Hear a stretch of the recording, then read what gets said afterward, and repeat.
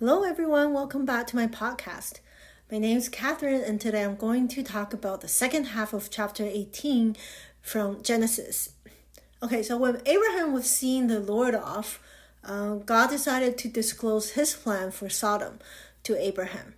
And God indeed esteemed Abraham to be close to him enough to tell him about his own plan, and God knew Abraham would become a great nation and his household would be followers of God. So therefore, God told Abraham that the outcry against Sodom and Gomorrah was great, as we can see from verse 20 and 21. And then from what happens next, we can see that God not only cares about how we respond to him, he also cares about how we treat the people around us.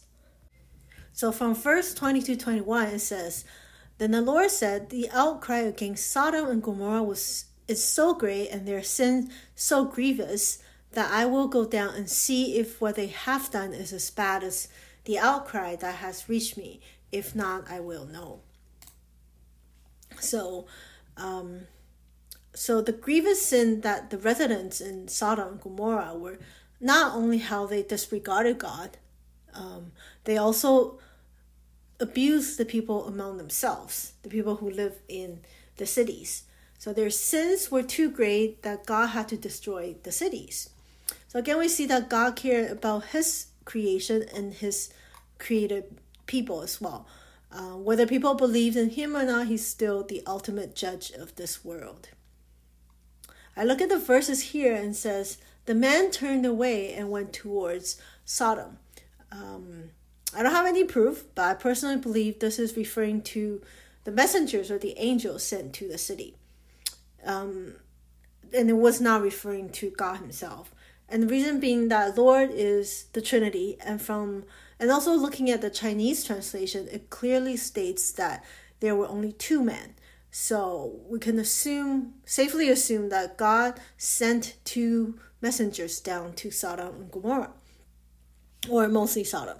So also after that, Abraham still stood in front of God after the man left. And then the bargain began. Abraham was negotiating with God until it went down to number of 10 people. But unfortunately, the number that came out of Sodom was even less than that, as we can see later on in the next chapter. So from this narrative, we can see that we really can negotiate with God when we're close enough to him. I'm not saying that God will always follow our requests because he knows what is best for us. Sometimes what we ask is not the best for us. So very often with our limited wisdom and knowledge, we don't know what is best for the situation. So just like a loving parent, God listened to Abraham's requests, and Abraham, out of respect, we negotiated down to 10 people for God not to destroy Sodom and Gomorrah. However, Abraham was saying in verse 23, Abraham said to God, "Will you sweep away the righteous with the wicked? What if there are 50 righteous people in the city? Will you really sweep it away and not spare the place for the sake of the 50 righteous people in it? Far be it from you to do such a thing, to kill the righteous with the wicked, treating the righteous and the wicked alike. Far be it from you. And will not the judge of all the earth do right?" And Abraham here was very bold. He was pointing to God, saying, "Look, you cannot do this because you are a righteous God." And then it's because he's close to God and he knows God, and he was able to say this to him. And I feel like I need to stress this in our prayer life as well. We can ask God, point to God's good traits, personality, and ask him according to his will, to his righteousness. So like Abraham, we can pray to God to change the course of history according to his will and align to his doing. And it is important for us to remember that.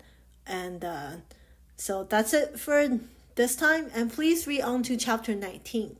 The next chapter is quite horrid in my personal opinion, but it is what it is. And God doesn't whitewash things to make them look good, when in reality it was not. Okay, that's it. And we'll meet up again next time.